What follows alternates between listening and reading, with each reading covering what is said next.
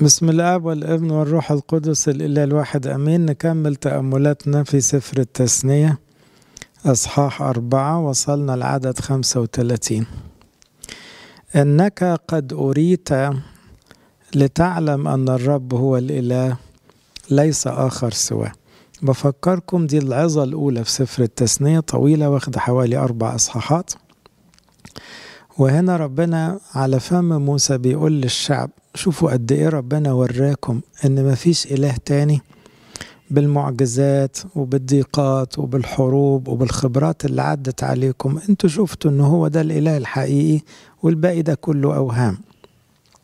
انك قد اريت لتعلم، يعني ربنا وراك عشان تعرف ان الرب هو الاله ليس اخر سواه. وبالمناسبة ربنا دايما بيكشف عن نفسه لكل الناس، بيورينا ذاته من خلال الطبيعة اللي بتتكلم عن ربنا، من خلال الضمير البشري اللي بيشاور على الخالق وعلى قانون العدل الإلهي وعلى الصح وعلى الغلط، من خلال الأحداث في يد خفية دايما تنصر الخير ولو متأخر، من خلال الناس اللي شايلين كلمة ربنا وبيشاوروا على ربنا. عشان كده الكتاب بيقول الإنسان بلا عذر، يعني بيتكلم حتى عن الوثنيين ويقول لا هم مش معذورين، لأن هم يحجزون الحقيقة بالخطية، يعني هم معطلين الحقيقة الواضحة بالشر اللي فيه. لكن يقدر إنسان يقول ما أنا ربنا ما كلمنيش، لا ده أنت ما عندكش ودان بقى ولا إيه، ما عندكش دماغ، ما عندكش عينين، لا أنت عندك لهم عيون يبصرون ولا يبصرون، أذان يسمعون ولا يفهمون. من السماء أسمعك صوته لينذرك، وعلى الأرض أراك ناره العظيمة، وسمعت كلامه من وسط النار. يعني جالك صوت من السماء وعلى الأرض شفت نار، ومن النار طالع الصوت. في أكتر من كده إيه؟ صدقوني إحنا ملناش حج، ربنا بيكلمنا كتير وبيتكلم بأشكال كتير. بيكلمنا من الأطفال اللي حوالينا، بيكلمنا من المشاكل اللي بتقابلنا، بيكلمنا بآيات صريحة. لكن من له أذنان للسمع فليسمع. إذن الرب أسمعك صوته لينذرك. عارفين لما واحد يقرب من الموت قوي وبعدين ربنا يحوش عنه الموت، تبقى الآية دي تنطبق عليه. الرب من السماء أسمعك صوته لينذرك. يعني ما تاخدش الموقف كده وتقول خلاص عدت، أيوة بس أديك شفت الموت بعينيك، يبقى أسمعك صوته لينذرك. هتفضل حياتك زي الأول برضو؟ مش يصح اللي هتعيشه بعد كده يمشي مع إرادة الله، زي ما قال المخلع بعد الشفاء لا تعود تخطئ أيضا لئلا يكون لك أشر. وعلى الأرض أراك ناره العظيمة، وسمعت كلامه من وسط النار. انتوا عارفين النار مسكت في الجبل والصوت الإلهي كان طالع من الجبل، فكان حاجة يعني فيها رعدة وخوف.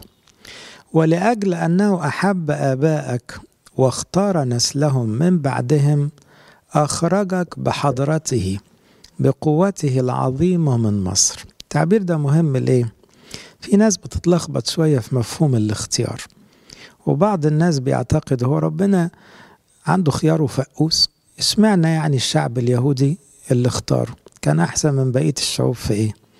لا، هو الحقيقة ربنا ما اختارش الشعب اليهودي قد ما هو اختار أبونا إبراهيم وإسحاق ويعقوب لما تاب. فالاختيار بدأ بحب الله لشخصيات آمنت بالله دونا عن كل الشعوب والبشر كانوا عايشين في الوثنية.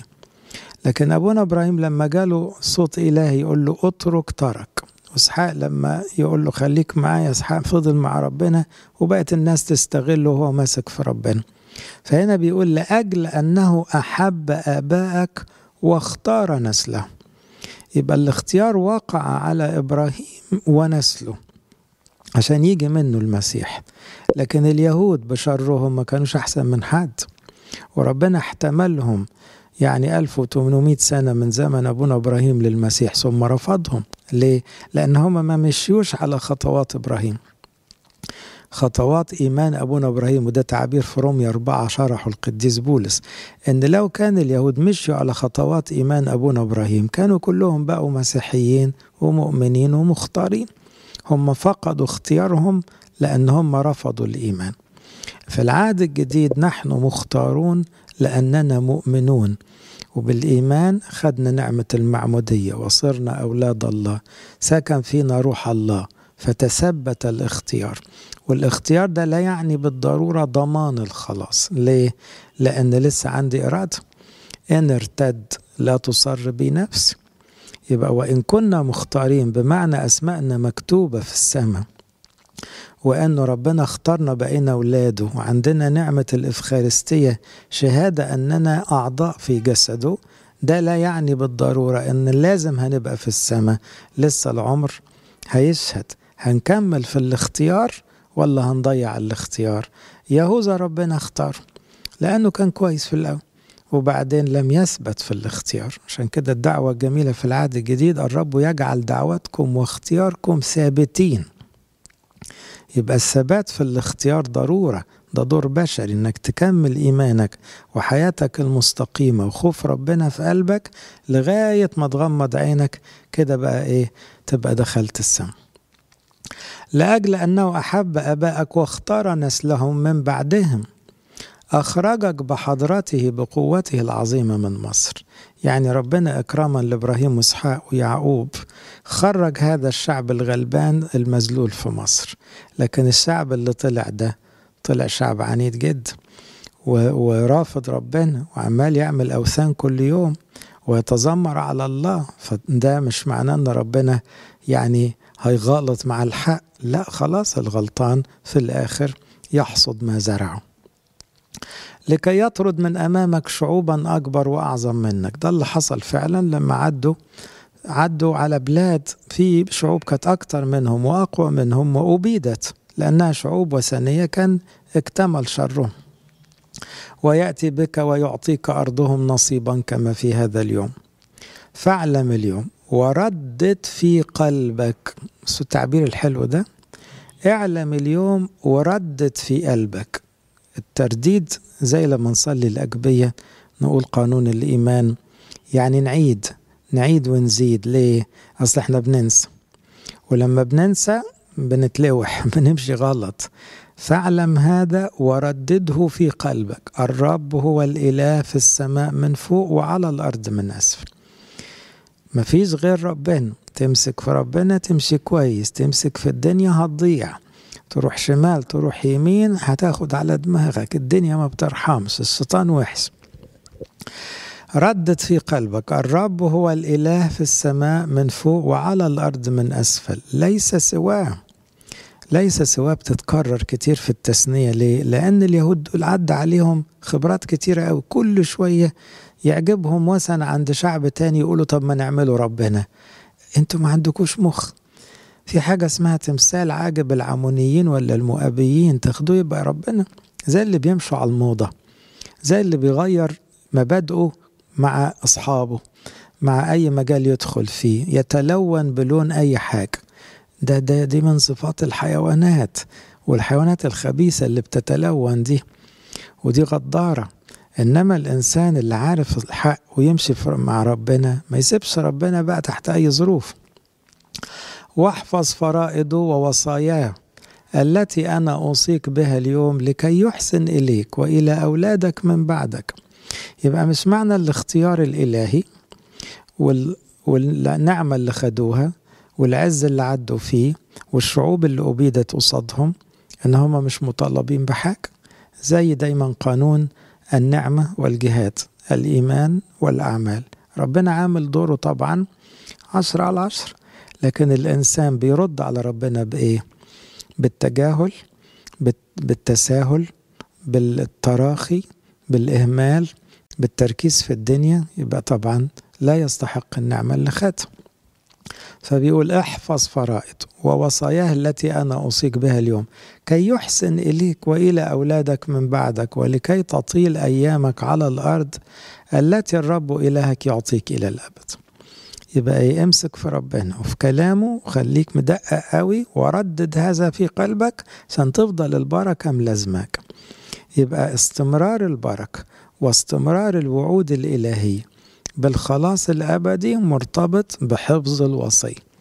محدش يتجاهل أن الوصية ضرورية للخلاص والحياة الأبدية. المسيح له المجد يقول أنا أعلم أن وصيته حياة أبدية. اللي بيكسر الوصية بعند يبقى النعمة اللي خدها بتبطل. هل كل المعمدين هيدخلوا السماء بالضرورة؟ لا، حتى لو حسبوا أولاد الله واتكتب اسمهم في السماء، لو ما حافظوش على وصية المسيح هيبقوا خرجوا برا جسم الكنيسة ومش ورا الشيطان. حينئذ أفرز موسى 3 مدن في عبر الأردن نحو شروق الشمس، يعني شرق الأردن اسمه عبر الأردن أو شرق الأردن. عمل 3 مدن من مدن الكهنة اسمها مدن الملجأ، والناحية التانية غرب الأردن اللي هي كنعان بقى جوه الأرض نفسها الموعودة 3 مدن تانيين اسمهم مدن الملجأ. ايه مدن الملجأ دي؟ مدن الملجأ دي تسمعوا عنها في عدد 35 سفر العدد اصحاح 35 بالتفصيل. كان يحصل ايه؟ واحد مثلا بيشتغل مع زميله وبعدين طارت البلطة من ايده دخلت في دماغ صاحبه مات. يجوا اهل بقى صاحبه ده عاوزين يموتوه ياخدوا بطاره.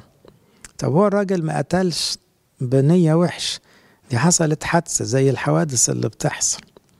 طيب هناك الناس دي طبعا طالعة من بيئة بربرية ومن عقلية انتقامية، فلو اتثبت كده هيبقى طار على طار مش هنخلص. فكان القاتل عن سهو، يعني بغير قصد ولا ترصد ولا تخطيط ومفيش نية وحشة. القتل السهو ده اللي قتل يروح يجري على مدن الملجأ فيحتمي داخل مدينة كلها كهنة مخصصة للاويين، فما يقدروش أهل القتيل ياخدوا بالطار. طب يعيش كده على طول؟ أيوة، هيفضل في البلد دي في المدينة دي طول ما رئيس الكهنة عايش. لما رئيس الكهنة ينتقل ينيح ساعتها يحق له يرجع لأهله، ما يحقش بقى لأهل القتيل إن هم يمسوه. الشريعة كده، النظام كده ويسرع الكل. طب ليه عمل 3 مدن هنا و3 هنا؟ عندنا 2.5 مئات الآلاف في البر الشرقي من الأردن عبر الأردن اللي هم راؤوبين وجاد ونص منسى، ودي شعوب كتيرة. وطبعا كنعان أكتر بقى 9.5 الباقيين، واللاويين متوزعين هنا وهنا بس ما لهمش أراضي ملكهم، بس ليهم مدن خاصة بيهم. فمن ضمن المدن دي هيبقى مدن الملجأ. فبيقول أفرز موسى 3 مدن في عبر الأردن نحو شروق الشمس كي يهرب إليها القاتل الذي يقتل صاحبه بغير علم. هنا بغير علم يعني بدون قصد، وهو غير مبغض له منذ أمس وما قبله. طب احنا هنعرف منين الشهود بقى؟ ما هي الكلمة تقوم على فم شاهدين أو 3. يعني لو في عداوة قديمة وفي نية مبيتة الشهود هيثبتوا ده، يبقى ده قاتل يستحق القتل حسب الشريعة اليهودية. لا، كل سافك دم إنسان يسفك دمه فالقاتل يقتل. لكن في حالة القتل للسهو اللي بدون قصد، طب هنا هنقع في طار ومشكلة. هنا مدن الملجأ تحل المشكلة. يهرب إلى إحدى تلك المدن فيحيى. ليه سموها مدن الملجأ؟ عشان ربنا هو ملجأ المخطئ. ما هو أي حد أخطأ وتعب حد، مين يصلح غلطته؟ مين يحامي عنه؟ لازم يلجأ لربنا. طب ربنا فين؟ من خلال وكلائه. فمدن الكهنة هنا كانت ملجأ للذين أخطأوا دون قصد. لكن اللي بيخطئ بعمد وبإصرار هنا الشريعة كانت عادلة جدا، أنه لازم يموت زي ما موت إنسان. ليه؟ عين بعين سن بسن وكل حاجة تبقى بالمقابل بتاعها. باصر في البرية في أرض السهل للرأوبيين، وراموت جلعاد للجاديين، وجولان في بشان للمنسيين. يعني سبط رأوبين عنده مدينة اسمها باصر، هتبقى دي مدينة الملجأ بالنسبة للسبط كله.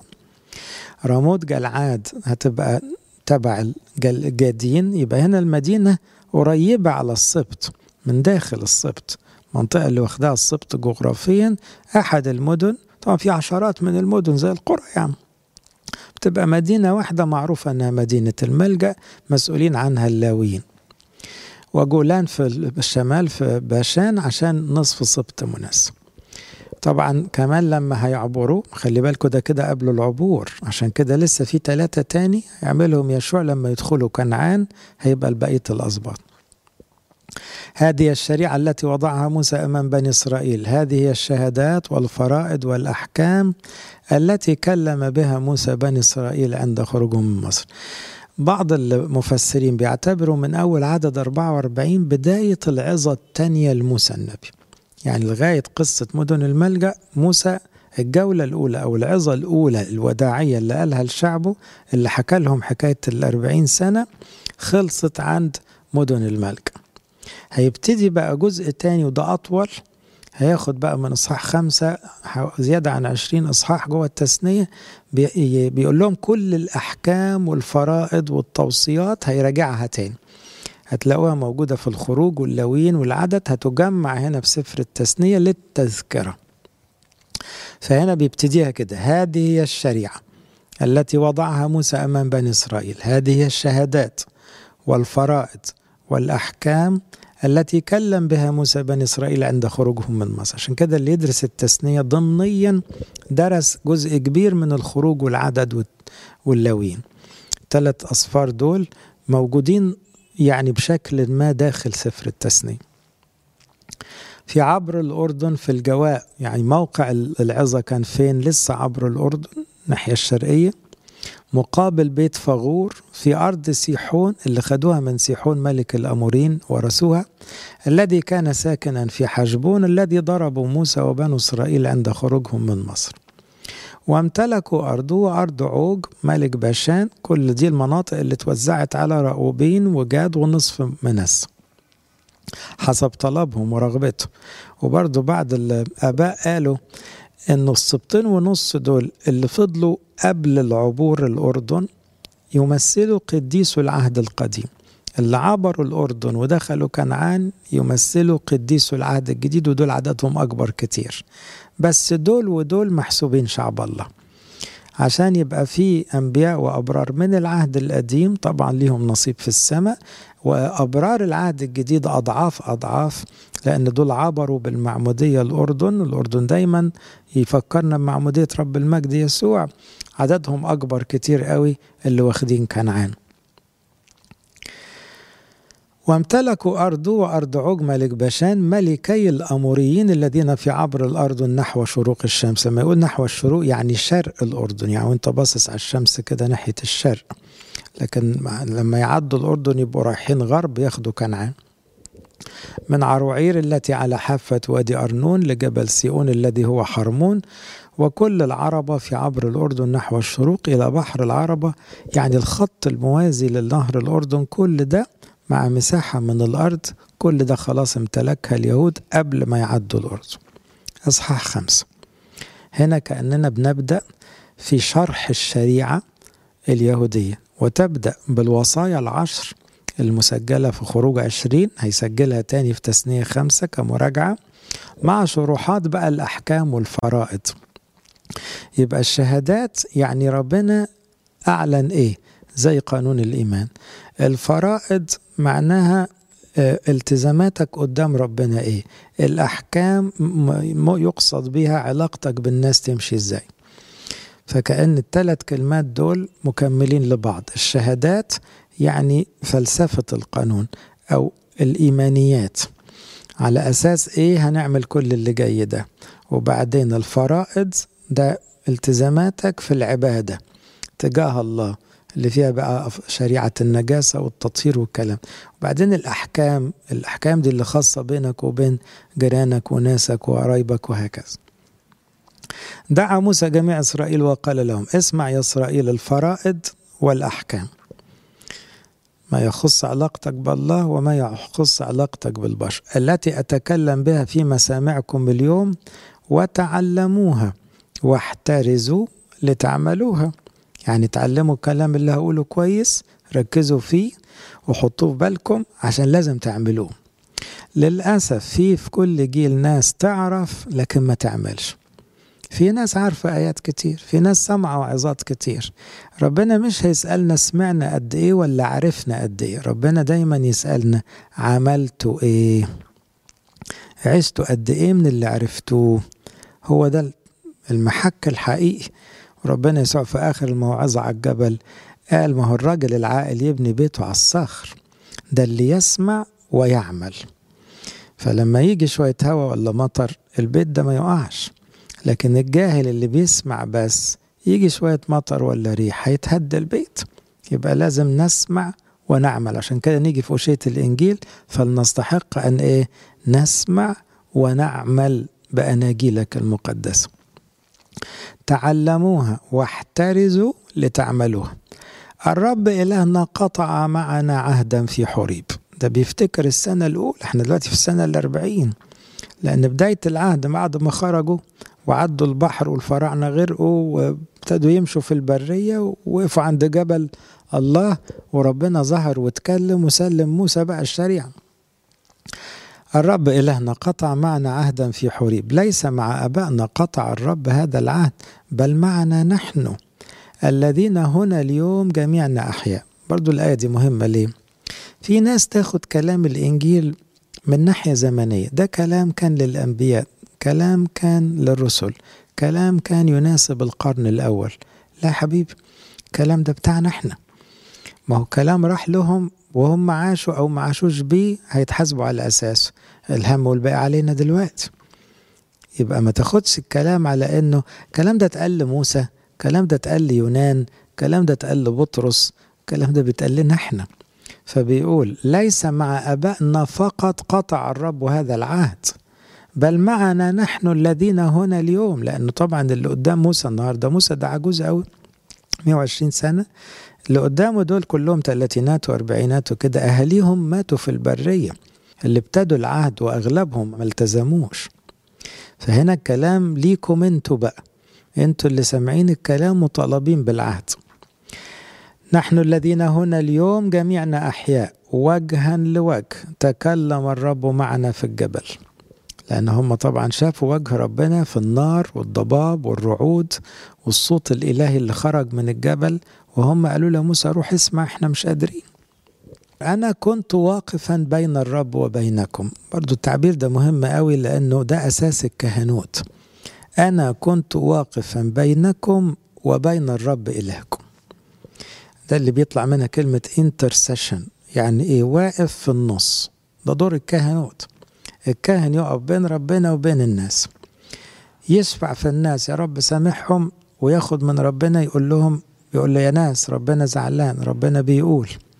يبقى الكاهن بيلعب دورين طول الوقت، بيصلي فيشفع في شعبه، يصلي عن احتياجات الناس وآلام الناس ومشاكل الناس وخطايا الناس، بعدين ياخد من ربنا الغفران والتعليم، فيرجع للناس يقول لهم ربنا بيقول مسامحكم بس لا تعود تخطئ أيضا. فهنا هو واقف في النص، هو مأخوذ من الناس يقام لأجل الناس.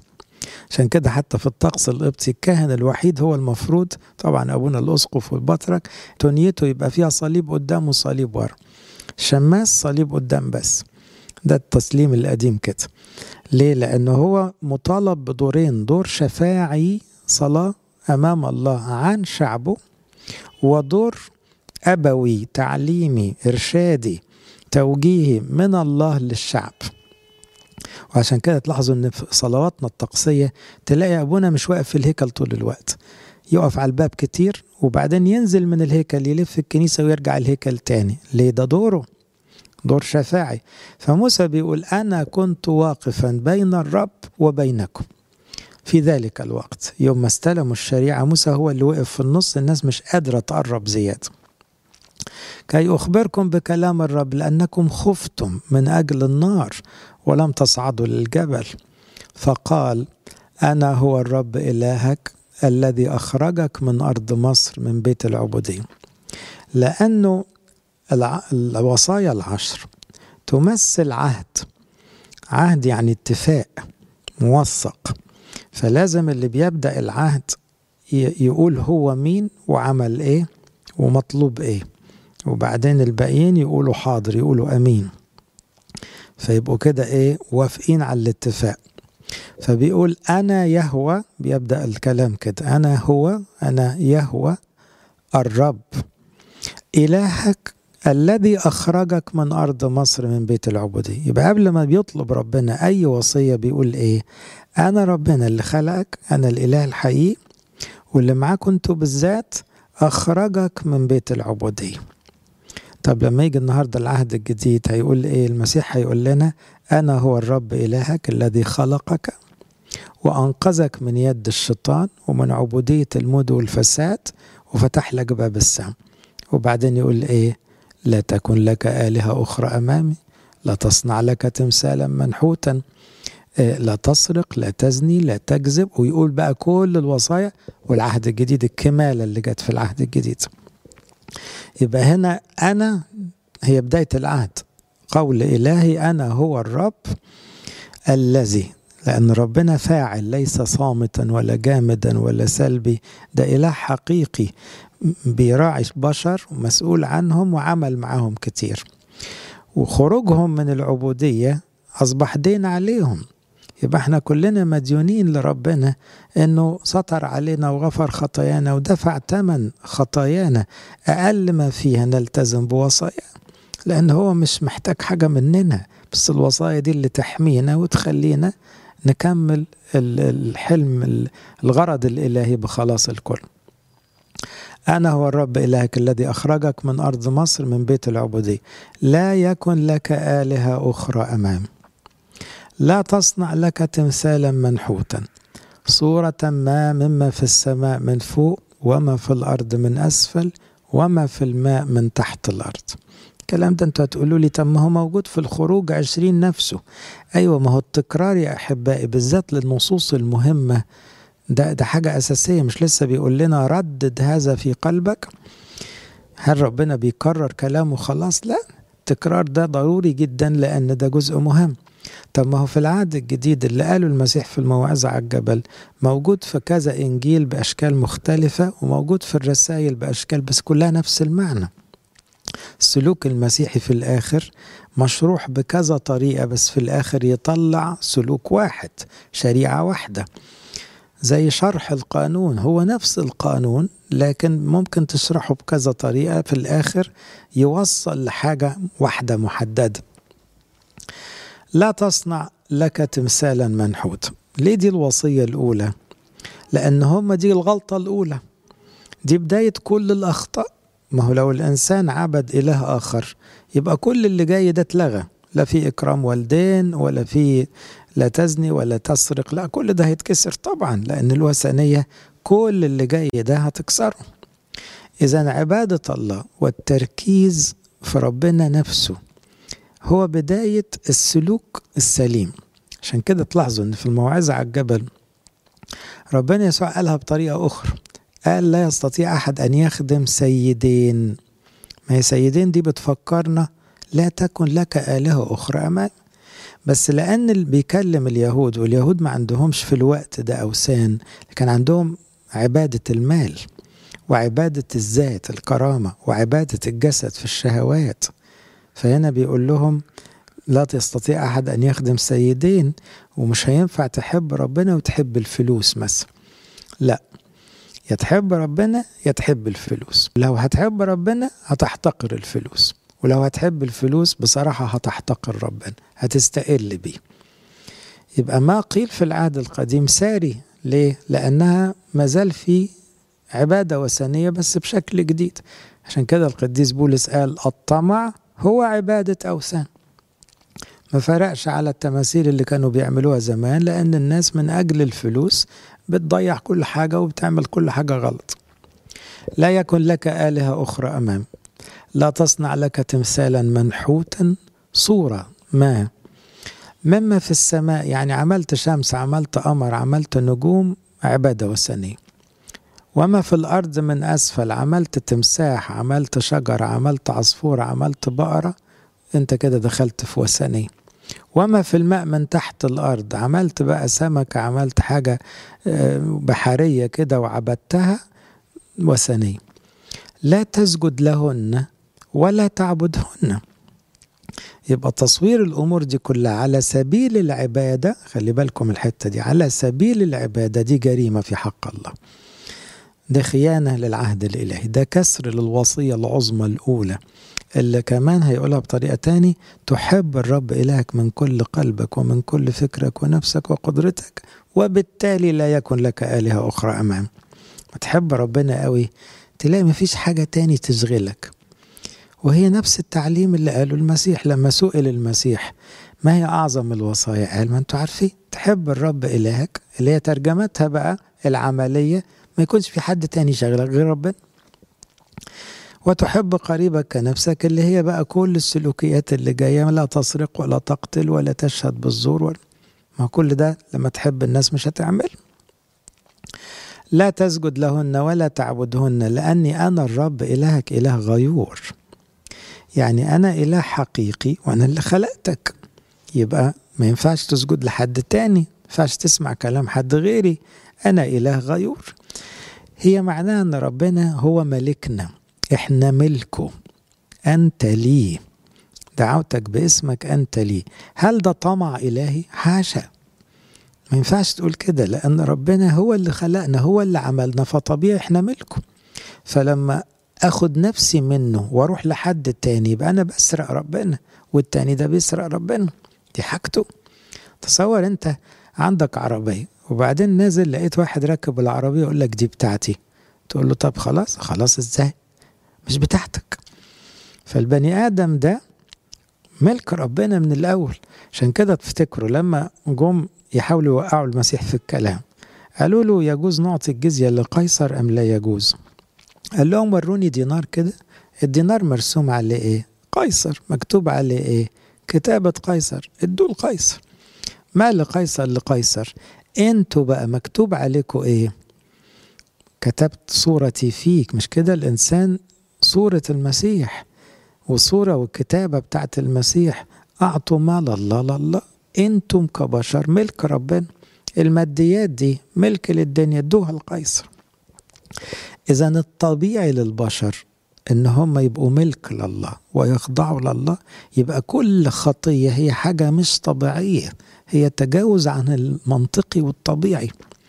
لما بتفكر في شهوات الدنيا ما أنت كده كسر وصية. ليه؟ لأن ده مش طبيعي، مش ربنا اللي عاملك، هو اللي يقولك تفكر في إيه، ومش بيذلك، ده ليك، ده حب، دي مصلحتك كده. لا تسجد لهن ولا تعبدهن لأني أنا الرب إلهك إله غيور، أفتقد ذنوب الآباء في الأبناء في الجيل الثالث والرابع من الذين يبغضونني. كلكم عارفين أن الآية دي ساعات تلخبط بعض الناس. ليه؟ يعني يعملوها الكبار ويدفعوا الثمن الصغيرين؟ لا، مش مقصود بيها كده، مقصود فيها العواقب مش الجرم نفسه. يعني إيه؟ كل واحد يحمل حمل نفسه، دي قاعدة كتابية، قاعدة إلهية، قاعدة حقانية، إن اللي يغلط هو اللي يسأل عن خطأ. لكن في عواقب للخطأ تمس أولادك وأحفادك. تصوروا واحد سرق، مين اللي اتسجن؟ هو. طب عياله طلعوا سمعتهم أبوهم مسجون، مش دي حاجة دفعوا تمن فيها؟ فهو المفروض اللي يردعه عشان ما يسرقش إنه يفكر في عياله اللي هيتظلموا بسببه، لكن مش مفروض يتسجنوا لأن مش هم اللي سرقوا. فالقانون الإلهي بيحاسب الشخص على خطأه، لكن بيحذره إن في تبعيات للخطأ تمس أولادك وأحفادك. لأن في واحد يبقى ميال للخطأ بس في شوية حب لأولاده، دي تفوقه تردعه.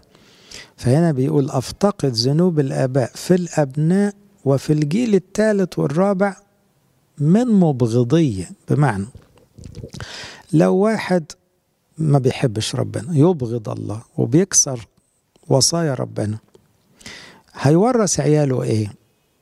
كقدوة سيئة، هيورث طبع وحش، فأغلب عياله هيزدادوا سوءا، هيتمادوا في الشر.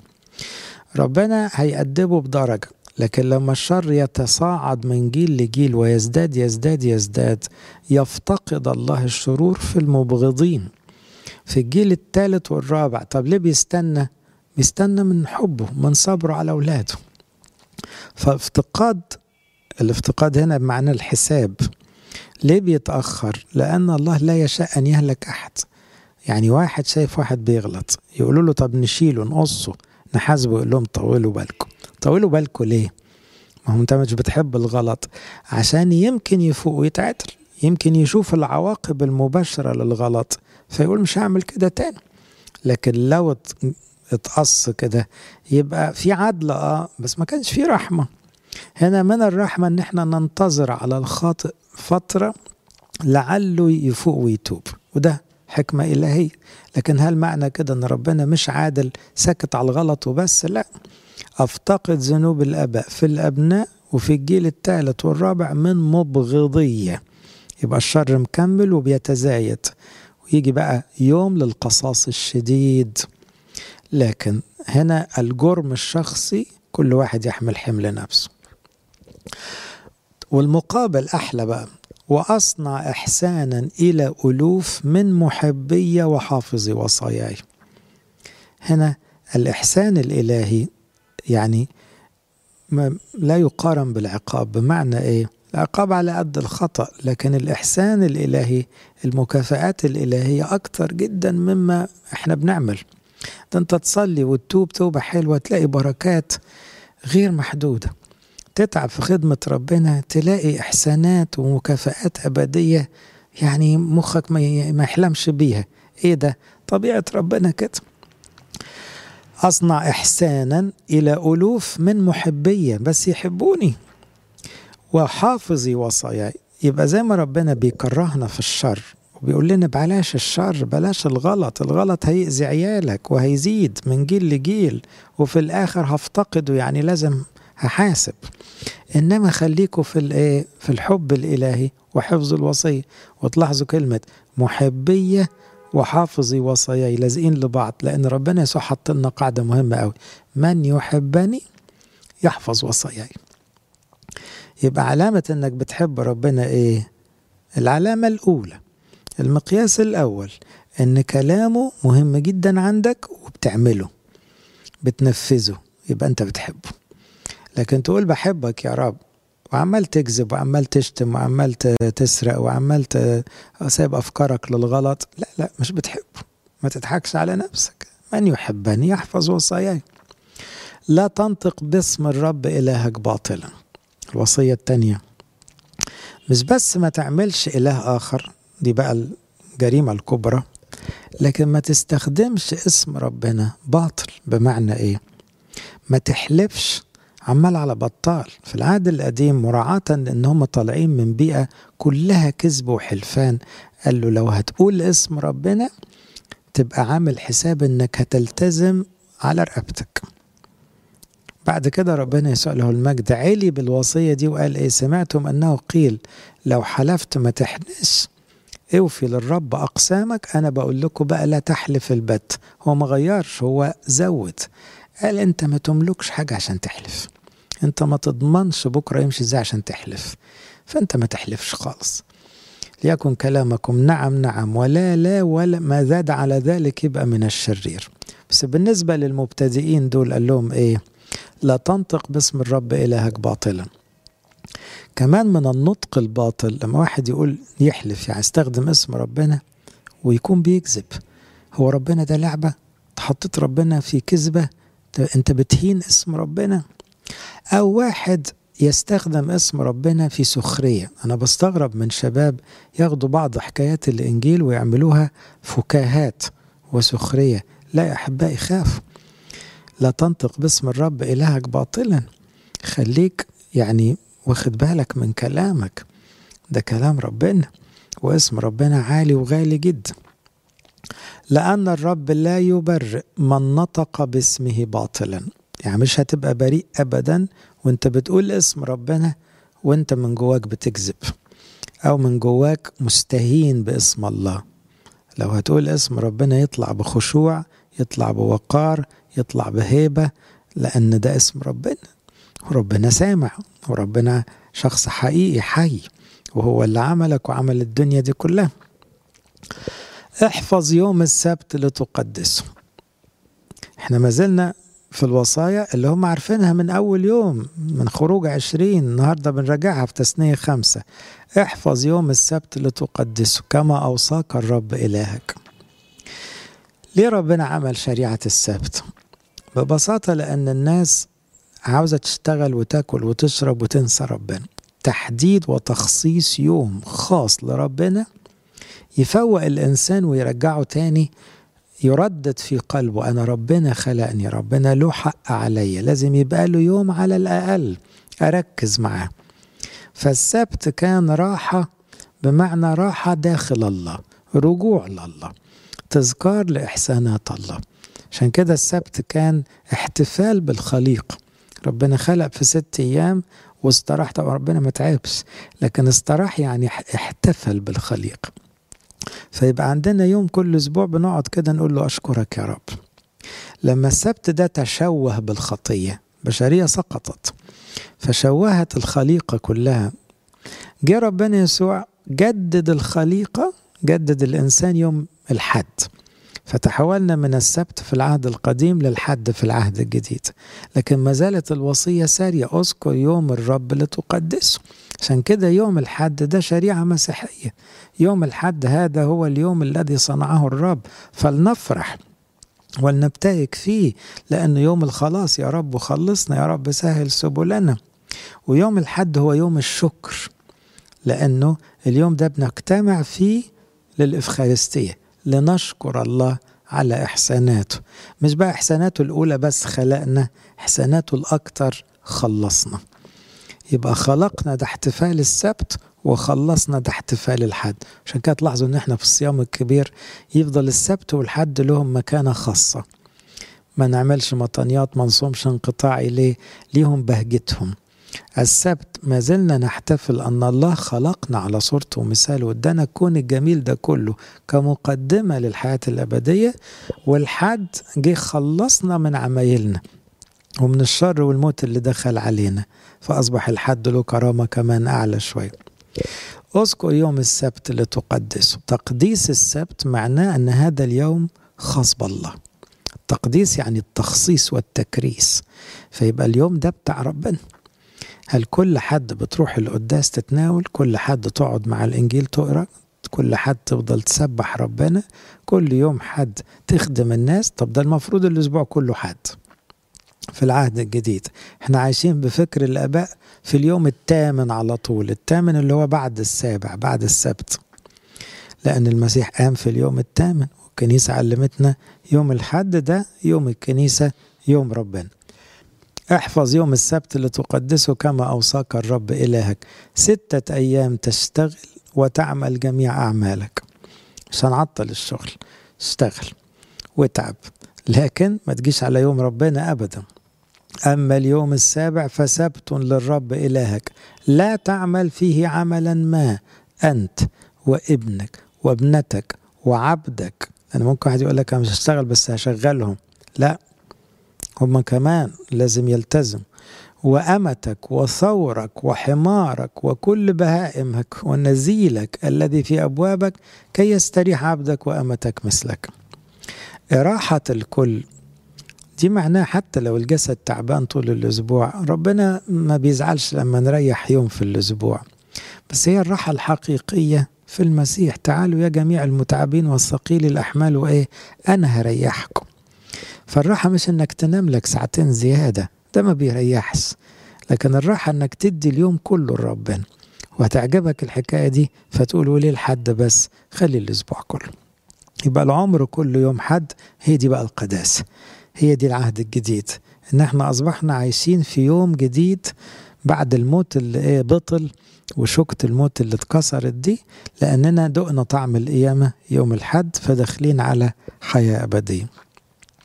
6 أيام تشتغل وتعمل جميع أعمالك، يعني ربنا هيبارك لك في شغلك.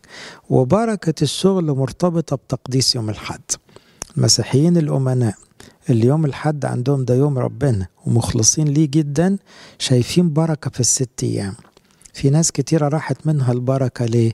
داسوا على السبت أو داسوا على الحد، لأن ده تعبير في أشعية 58: ارفع رجلك من على يومي، كأنه واحد داس برجله على يوم ربنا.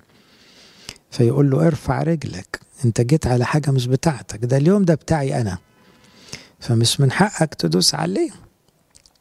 فلما الواحد بيحب ربنا بيبقى عاوز يديله الحد والاثنين والخميس وكل الأيام طبعا. واذكر أنك كنت عبدا في أرض مصر فأخرجك الرب إلهك من هناك بيد شديدة وذراع ممدودة، لأجل ذلك أوصاك الرب إلهك أن تحفظ يوم السبت. يبقى هنا أنت مش هتفتكر بس السبت لأنه استراحة من الخلق، لا ده بيفكرك أنك كنت مذلول ولا تعرف سبت من جمعة وانت عبد مستعبد في مصر. لما خرجك ودقت الحرية أقل ما فيها يوم في الأسبوع تمجد الله. ففي حرية مجد أولاد الله عز العهد الجديد مش معقول ندوس على الحد ونهمل حق ربنا. لإلهنا كل مجد وكرامة إلى الأبد. ناخد آية واحدة نحفظها: أصنع إحسانا إلى ألوف من محبي وحافظي وصاياي. قولوا معاي: أصنع إحسانا إلى ألوف من محبي وحافظي وصاياي. الكلام ده في تثنية 15. أصنع إحسانا إلى ألوف من محبي وحافظي وصاياي. تفضلوا نصلي. اللهم اجعلنا مستحقين نقول بالشكر: أبانا الذي في السماوات لقدس اسمك، تكن مشيئتك كما في السماء. أعطينا اليوم واغفر لنا ذنوبنا كما نغفر. لا تدخلنا في تجربة لكن نجينا من الشرير، بالمسيح يسوع ربنا. محبة الله الآب، نعمة ابن الوحيد ربنا وإلهنا مخلصنا يسوع المسيح، شركة موهبة وعطية الروح القدس تكون مع جميعكم. امضوا بسلام، سلام الرب يكون معكم.